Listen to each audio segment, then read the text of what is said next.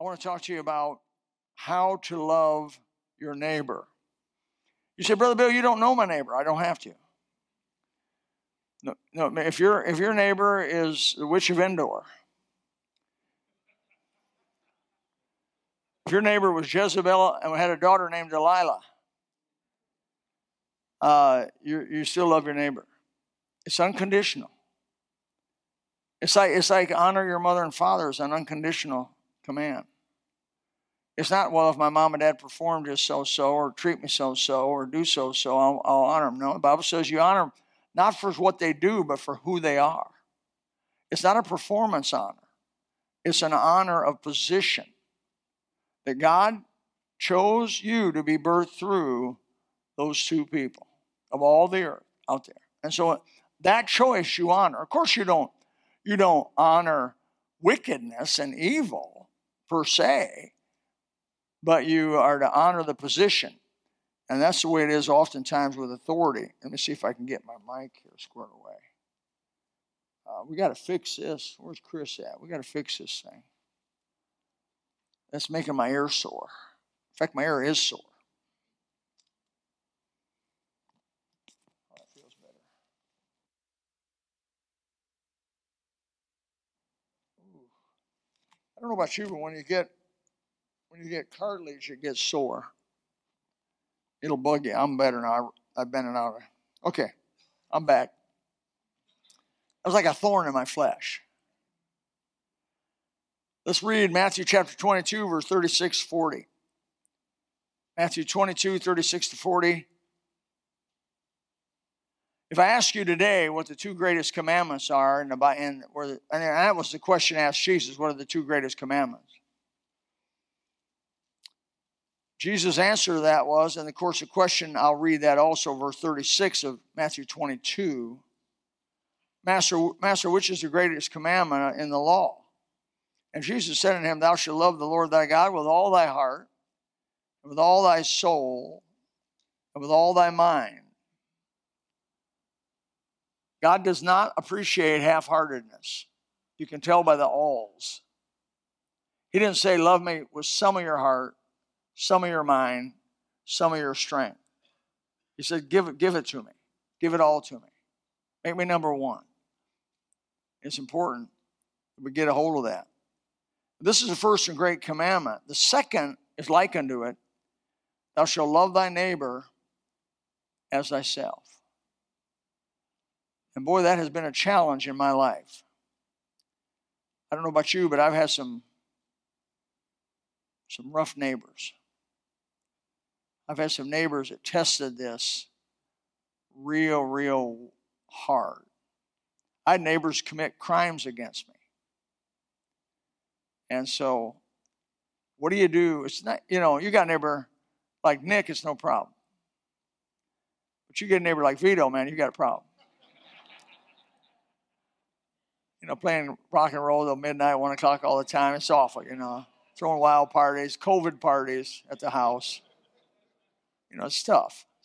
Then you got Chilson next door, and I can't tell you about that. But he said, on these two commandments hang all the law and the prophets. Wow. Think about it. All the requirements, 613 specific commandments in the law of Moses alone are summarized by love. Love God. Love your neighbor. I can't do that. I got to have God to help me. I can't love you. I barely can like you. But I can't love you. God's got to come help me. And you're the same way. This is not done in the flesh. They that are in the flesh, Brother Jimmy, cannot please God. If you muster up some sort of a flesh response to this stuff, don't act like it's pleasing God. He's not looking for just performance. He's looking for the heart of it. You got to have God to help you. You go to him and say, Lord, I got a neighbor, I want to shoot my neighbor. I don't want to love him. And, I want to kill my neighbor's dog that barks all night. Oh yeah. Oh yeah, that's a real sore spot with me. And how in the world you told me to love them? If you kill their dog, it don't go across real well. And so, what is that all about? The law was God's will for his people.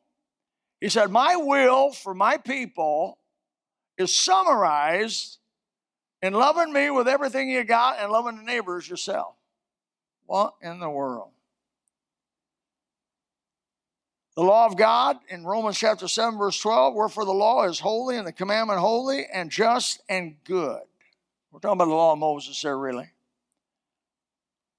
I get people that accuse fundamentalists of being Pharisaical, which is wrong, or being legalistic, which is also wrong. They do not understand those terms. Legalism is trying to be justified by the law.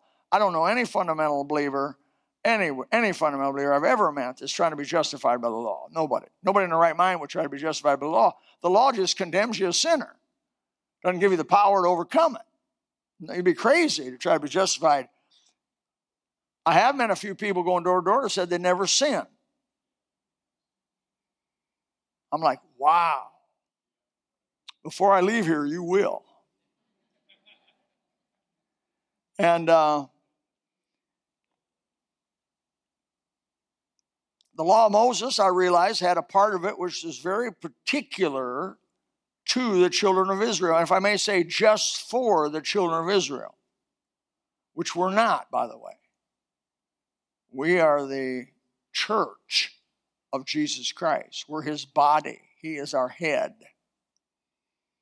Deuteronomy chapter 14, verse 2 says, for thou art a holy people unto the Lord thy God, speaking of the children of Israel. And the Lord has chosen thee to be a peculiar people unto himself above all the nations that are upon the earth. So he gave a lot of the law to make them different than everybody around them. He gave a number of commandments. Of course, one of them was circumcision. Nobody had been circumcised. God forbid, who would have thought of that? And yet God says, I want all of you to be circumcised. All the males to be circumcised. The 8th day, by the way, if you're newborn. My son was circumcised the 8th day, just like a Jew, just like the law of Moses said. How did I know that? We had a Jewish doctor. His name was Schwartz. Schwartz said, after Troy was born, I took him, for a checkup. He says, we'll bring him back the 8th day and we'll circumcise him because that's the law of Moses. And it also scientifically is when the coagulose, the clotting, is at the highest point. And I witnessed my son being strapped to a board. You talk about torture. Talk about waterboard. Strapped to a board and squealed like you were killing him. I'm glad he doesn't remember that and have bitterness towards me on it. But he did that to the Jewish people. Why? Just to make them different. Make them different. A people of his own. He made them different in their looks, the way they grew their beard, the way they wore their clothes. He made them different in their diet, what they ate, what they couldn't eat. He said you can't eat lobster. You can't eat shrimp. You can't eat catfish. You can't eat pigs. And there's just all this whole specificity on what they could eat, what they couldn't. And by none of that, you health food people, none of that was done because pig's bad for you or lobster's bad for you. It was only done to make them peculiar from the other nations. I know that because in the New Testament, all foods declared clean. And so God wouldn't tell you something was bad, then all of a sudden down the road say it's okay now. Brother, right now as Gentiles, we can eat. If you can put it in your mouth, you can eat it. You want to take an old slimy, old nasty snail that spent his whole life eating mud, escargot as they call it, and you want to cook it and slang it, and go ahead, eat it. Won't hurt you. There's nothing holy or unholy about it. What goes into a man's mouth does not defile the man. What comes out of his mouth comes from the heart. That defiles you. What you put in your mouth and swallow goes into your intestines down and out. That's what basically God said. It basically is meaningless in the big picture. But what you come out of your heart, that is eternal. Every idle word that a man speaks be given account of. What comes out of your heart is going to be kept record of. And so they were made different in their looks. They were made different in their diet. They were made different in their activities. Their form of worship, the creator of all that is, was so different, really so different. 3 times a year, the males had to appear down when finally Jerusalem was established.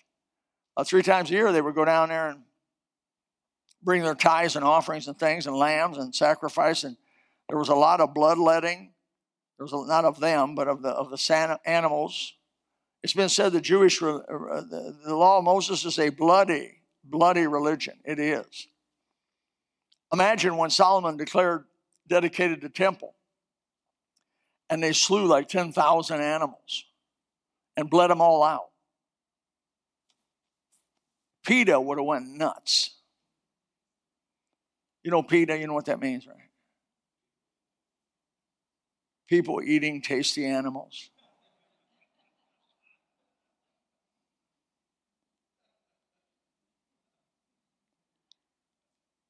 Other parts of the law are eternal.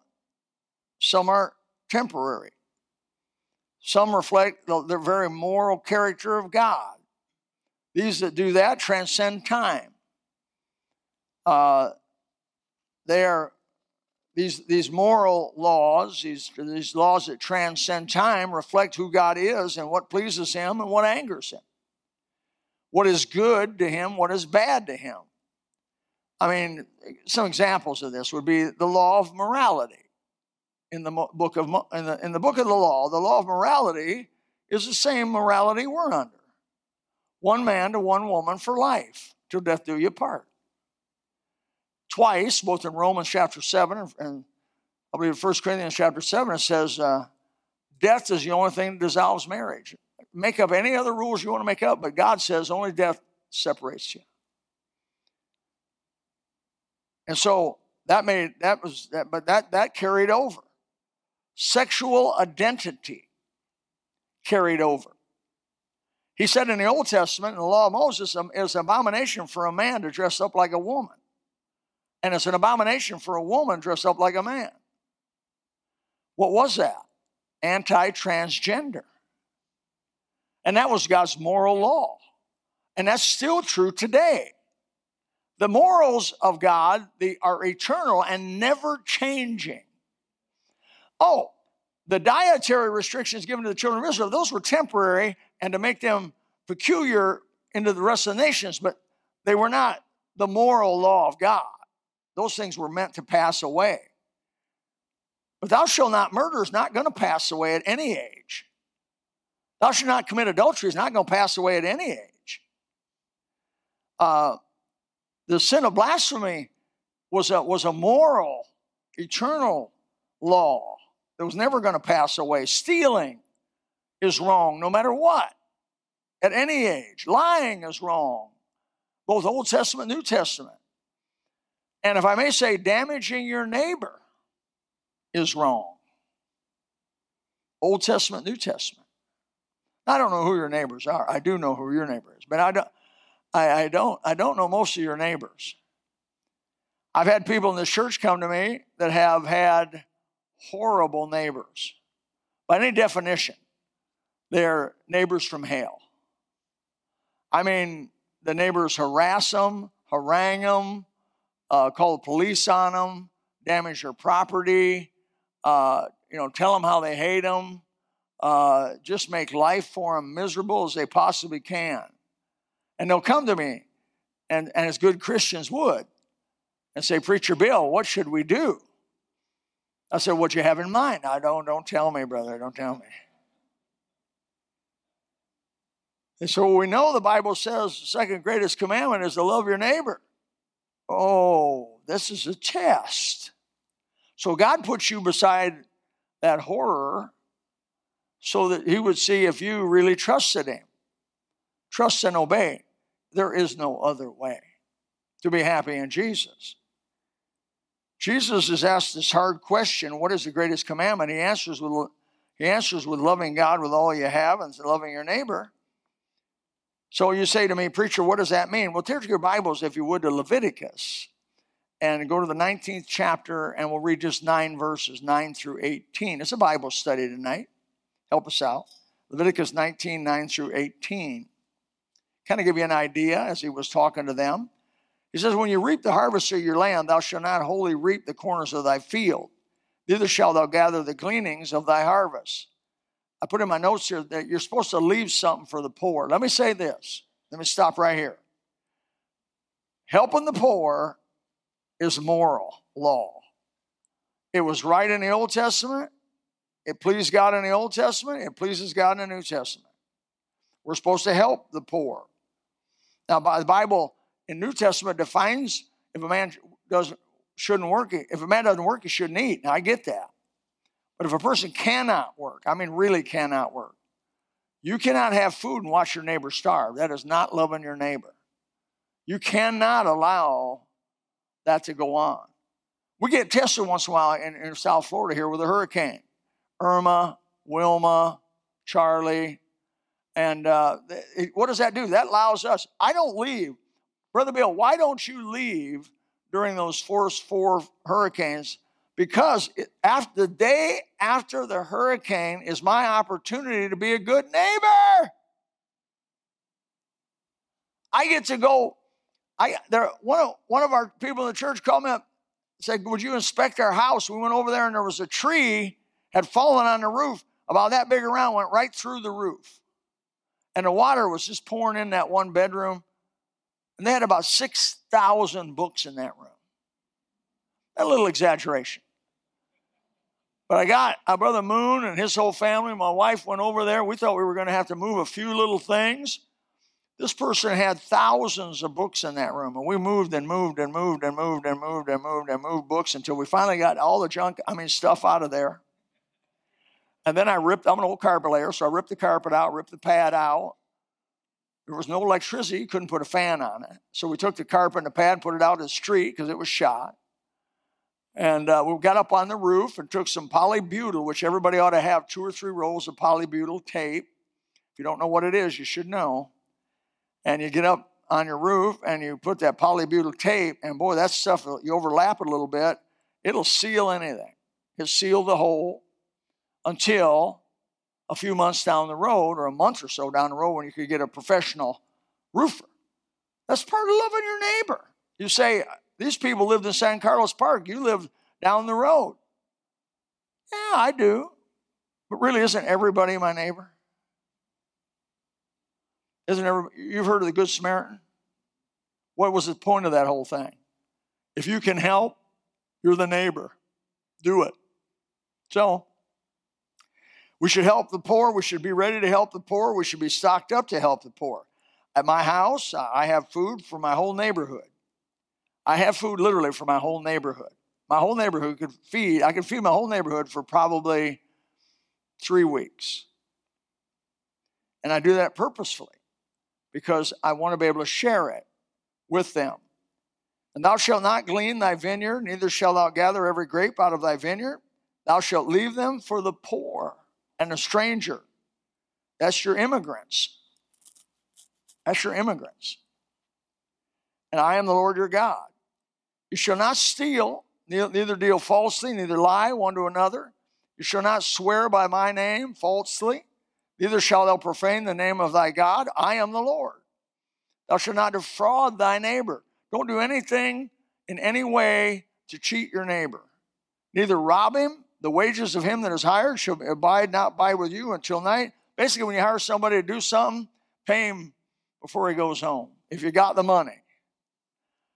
Look at this as peculiar. Thou shalt not curse the deaf. Think how mean it is when you talk behind my back. Just because I can't hear you. Thou shalt not curse the deaf or deaf. You should not curse the deaf. The deaf can't hear. The real deaf. I'm talking about totally deaf people. Even a totally deaf person, you shouldn't say, oh boy, he's stupid.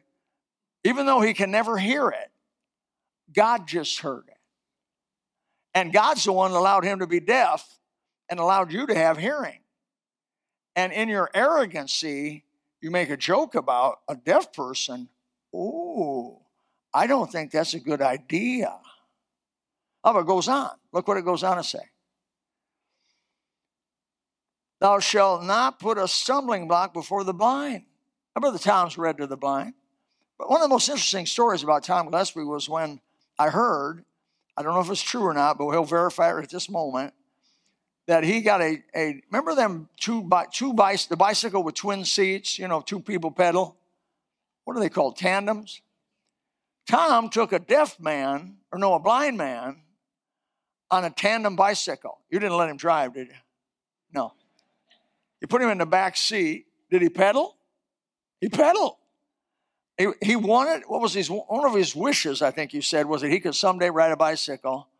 And Tom made it happen with a tandem bicycle, put him on the back, and rode him. To me, that would be horrifying to be going through not knowing where you're going. But nevertheless, you got a thrill out of it. But don't put a stumbling block before the blind. They can't see. A stumbling block was something to trip them. That's just wicked.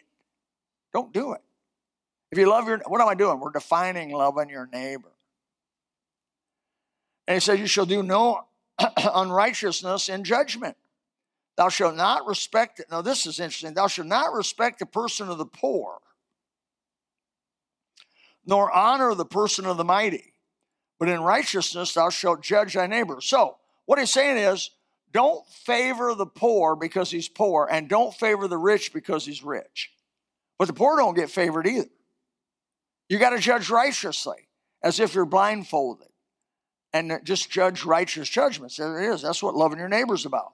Thou shalt not go up and down as a talebearer. That's social media for the most part. Among the people. Thou shalt not stand against the blood of thy neighbor. I am the Lord. Thou shalt not hate thy neighbor in thine heart. Thou shalt not in any wise rebuke thy neighbor or suffer sin upon him. What amounts to is, I looked that up, take a grudge against your neighbor. Don't do it. Thou shalt not avenge nor bear any grudge against the children of thy people. Thou shalt love thy neighbor as thyself. I am the Lord. You see where Jesus got it, don't you? Right there. He got it right there. So this is an illustration of loving your neighbor. What's a good illustration of loving your neighbor? Chris and I saw a great illustration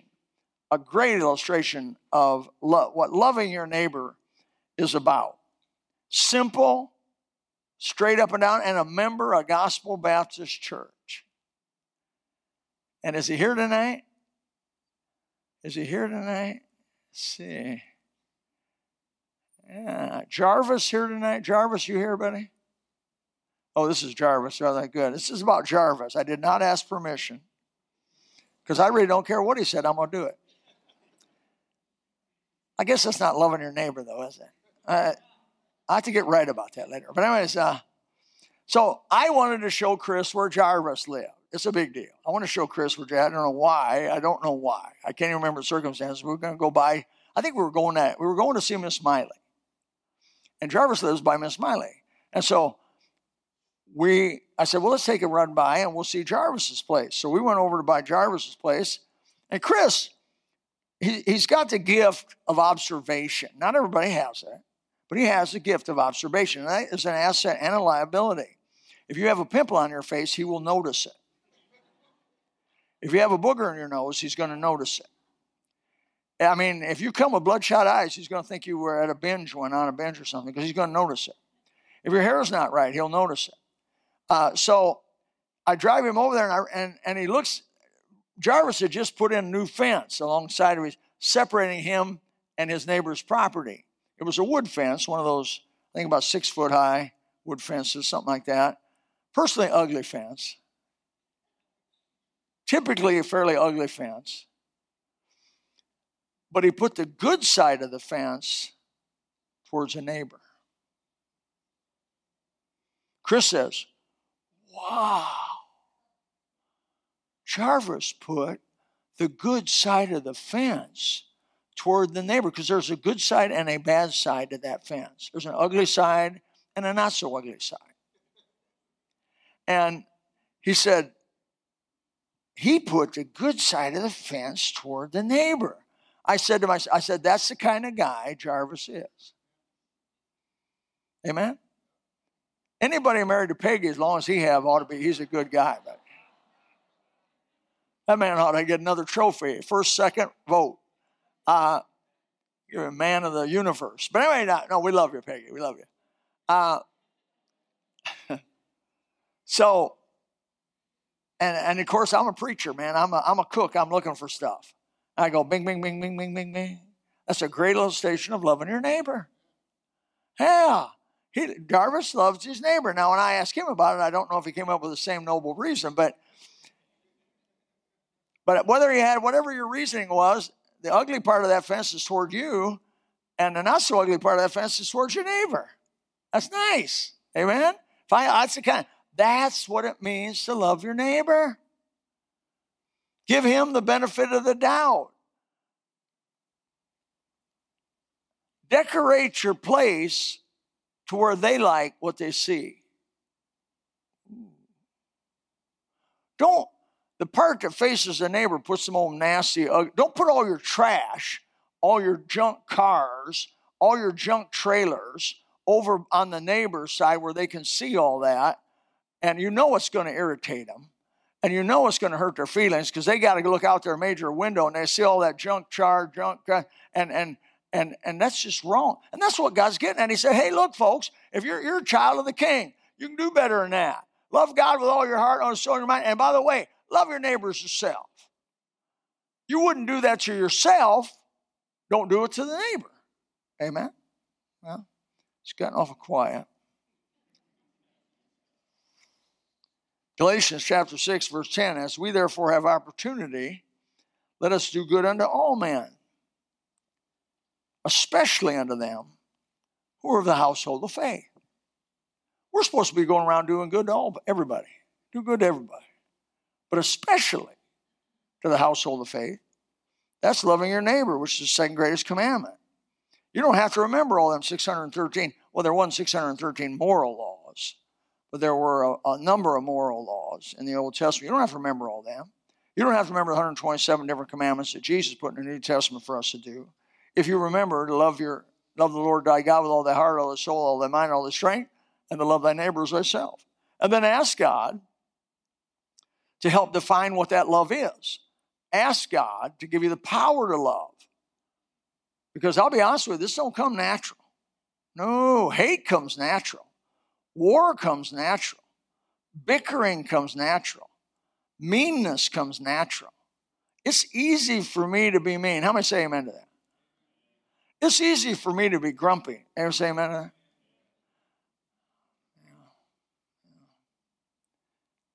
How many jobs, let me start with this. How many marriages would be saved if we just loved our spouses the way we're supposed to love our neighbors?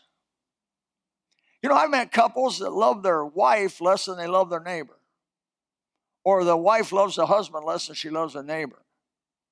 That's sad, isn't it? Man, my first neighbor was my woman. She's my first neighbor. I decided to make her my close neighbor. And if I'm supposed to love her like I love myself, she's going to be a happy woman. And she is a happy woman. Oh, boy, I'm glad she said that. Get me out of hot water, baby. I'll pay you back. But I mean, I'm trying to think of ways to make my woman happy. It's a challenge. I try to think of ways to make her happy. She has a golf cart that she works out of since she retired. When you retire, you cannot become an idle. Idleness is a sin. So I told Kathy when she retired from the bank, you got to do something. You got to do something. You got to be like really busy. You can't be like a little busy. You got to be busy. And because she was really busy, her was 44 years, you know. And so I said, you got to be busy. So I said, what do you want to do? She said, I want to work on the lawn. I want to do things around the house, around, you know, outside and stuff. She likes to work outside. And It's good for a lot of reasons. Number one, you see sunshine is good for you. Exercise is good for you. Being out with God's creatures is good for you. Mosquitoes are wonderful. So I said, well, I've got a golf cart you can use. And, just use it. And I taught her how to use it and drive it around. And I bought her shovels and rakes. That's the kind of guy I am. That's the kind of nice guy I am. And I noticed that she was having trouble storing all that stuff. She had to always go back to the barn to get something, and she'd be once time had to go back to the barn to get it. And I'm thinking, oh, they make baskets for those golf carts, metal baskets. They go up in the front of them. So I got on the internet, searched around, found out that that's a club car. And I said, that club car, they make a basket for that club car. So I went and ordered that basket. I said, I got something special coming in for you. And she said, what? And I said, I got a basket that you can put your little trimmers in, your gloves, your glasses, all these paraphernalia you use, your hat. And so I bought that. I put that under. I said, they make another basket for that thing. She said, get it. I said, great. So I got an outside basket, an inside basket for all of her little gadgets, her phone, the gun she carries with her during the day so nobody molests her while she's by herself. And so all of that other stuff. Why did I do that? I love her. I wasn't going, oh, that's going to cost a lot of money. Oh, we really don't have the money to spend on you. But I'm going to spend my last dime on that woman, if that's what it comes down to. And so some people wouldn't consider that a luxurious gift, but that is loving my wife. Now, if I love my wife like I love myself, you're not going to have to worry about abusing your wife. And your wife's not going to be coming in talking to me in a private meeting saying how bad you are. She's not going to do it. She won't have to. How many jobs would you have kept and done well in if you just loved your employer as you loved yourself? If you love your employer, you're not going to steal time from him. You're not going to steal material from him. You're going to give him whatever agreement you two shook hands on. I'm going to do this for this much an hour. You're going to do it with all your heart. Because who are you working for? This is Bible, folks. Whatsoever you do heartily as unto the Lord and not as unto men. When I work for whoever I work for, I'm working for you people. Who am I working for? Jesus. Who's Steve work for? Jesus. Who did Bill Henthorne work for? Jesus. Who did Tom Crichton work for? Jesus. Who does the NASA guy work? He didn't work for NASA, he worked for Jesus. Born again Christians work for Jesus, whatever we do.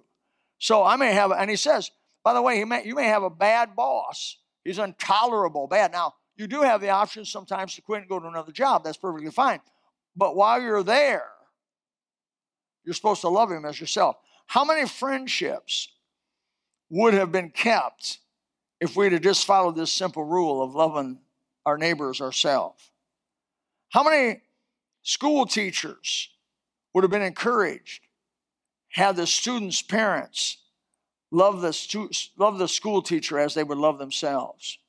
Our school teachers have been abused and misused. I've seen it with my own eyes. They have been horribly abused and misused from time to time. Falsely accused, raked over the coals. I had somebody tell me that Miss Smiley hated their child. I looked at that person and I couldn't help myself. I said, oh yeah, that's why she got into teaching kids for 30 years, because she hated children. And the whole idea is that she wants to be a school teacher so she can make children miserable. And they got mad and got left.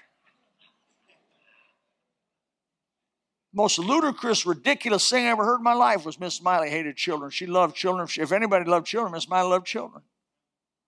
Gave her life for children. Has more kids than you women that bore. How about your kin? It's getting tougher, isn't it? Love your neighbors yourselves. Talking about loving your kinfolk. You know, some of the hardest grudges and hatreds are among family. brothers against brothers, sisters against brothers, brothers against, oh my goodness, I have heard some hateful things. Hateful, hateful, hateful. That sounds like Gomer Pyle, doesn't it? Hateful, hateful, hateful. That's just terrible for Christian. We're supposed to love strangers. These Mexicans, Guatemalans, 21 different Spanish-speaking countries that have come up here. I know it's illegal for them to be here. They shouldn't be here. They should have come legally and all that, and I'm all for that. But while you have them here and while you have contact with them, you cannot abuse them. Cannot abuse them. Because God Almighty will call you short if you don't love them as yourself. Oh, here's my last point on that. How many churches would not have split, would not have given a neighborhood a horrible testimony of who Jesus was, had they just loved each other? Had they just asked God to help them to love each other? You know what I mean?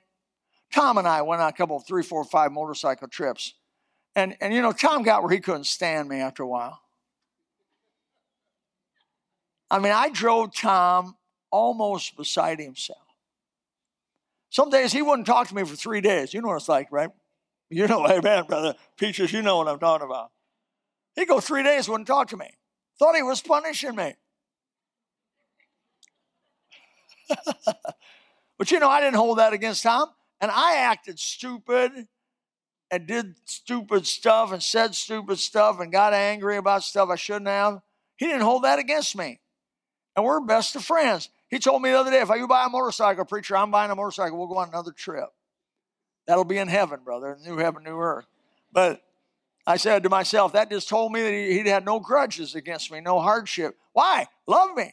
Love you. I love you. You love me. I love Tom. Tom and I have been friends for a long time. We've rubbed each other wrong. I rubbed Tom wrong like crazy in a lot of different subjects. One of them is I don't own a dog, but nevertheless, he rejoices that I don't own a dog because he'd want to do my veterinarian work for free because I'm his preacher. And I don't ask for freebies. I mean, even though you have come out and done a few. But anyway, love your neighbors yourself, folks. It's not that hard. You got to think about it. You got to ask God about it. And all the law and the prophets hang on this. It's doable. You can drive a stake down. You got to stop, by the grace of God, being hateful, mean, hard, to get along with, nasty, betraying, cheating, lying, harmful to others, and ask God to help you to love them. It is an absolute mandate from Jesus Christ, Jehovah God. Love each other as you love yourself. Well, would that solve a lot of marriage trouble? Would that solve a lot of employer-employee trouble? Would that solve a lot of school trouble? Would that solve a lot of friendship trouble? Would that solve a lot of, that solve a lot of trouble. And we can do it. God wants you to do it. You can do it by the grace of God. Father, thank you for a few minutes together. Thank you for the Bible, so clear, so practical, so real. Help us. We pray, Father, there's no doubt in a group this size, there's people struggle in this area and have struggled. I've struggled in it. I've failed in this area. And I ask you to forgive me and help me to do better. And Father, I ask you for power. That you give me power to overcome the old flesh who wants to fight, who wants to argue, who wants to brawl, who wants to be just mean, junkyard dog mean. Father, help us to have the love of God. This is what it amounts to. It's practical. Love of God. Father, we pray that you just, if there be anybody in here that knows not what it means to be a Christian, to know Christ, their personal Savior, may today they come after the service to let us talk to them about Jesus, how to be saved. Oh, God, you're still saving people. Yes, sir. I heard about a couple people got saved today in some other churches. Well, I rejoice in that. Father, may it be so here at the gospel, some folks who get saved. Thank you for the baptism tonight in our Spanish church. Thank you for the 4, 5, 6, 8, 10 more that are coming. People willing to get baptized. Make public profession of faith. Help us, Father. In Jesus' name we pray. Amen. Let's stand. If you would like to know more about the Lord Jesus Christ, you may contact us at the church website, gospelbaptistchurch.com, Or you can go to Facebook and type in Gospel Baptist Church, Bonita Springs, Florida. Also, you could call the church office at 239-947-1285. Thank you, and God bless.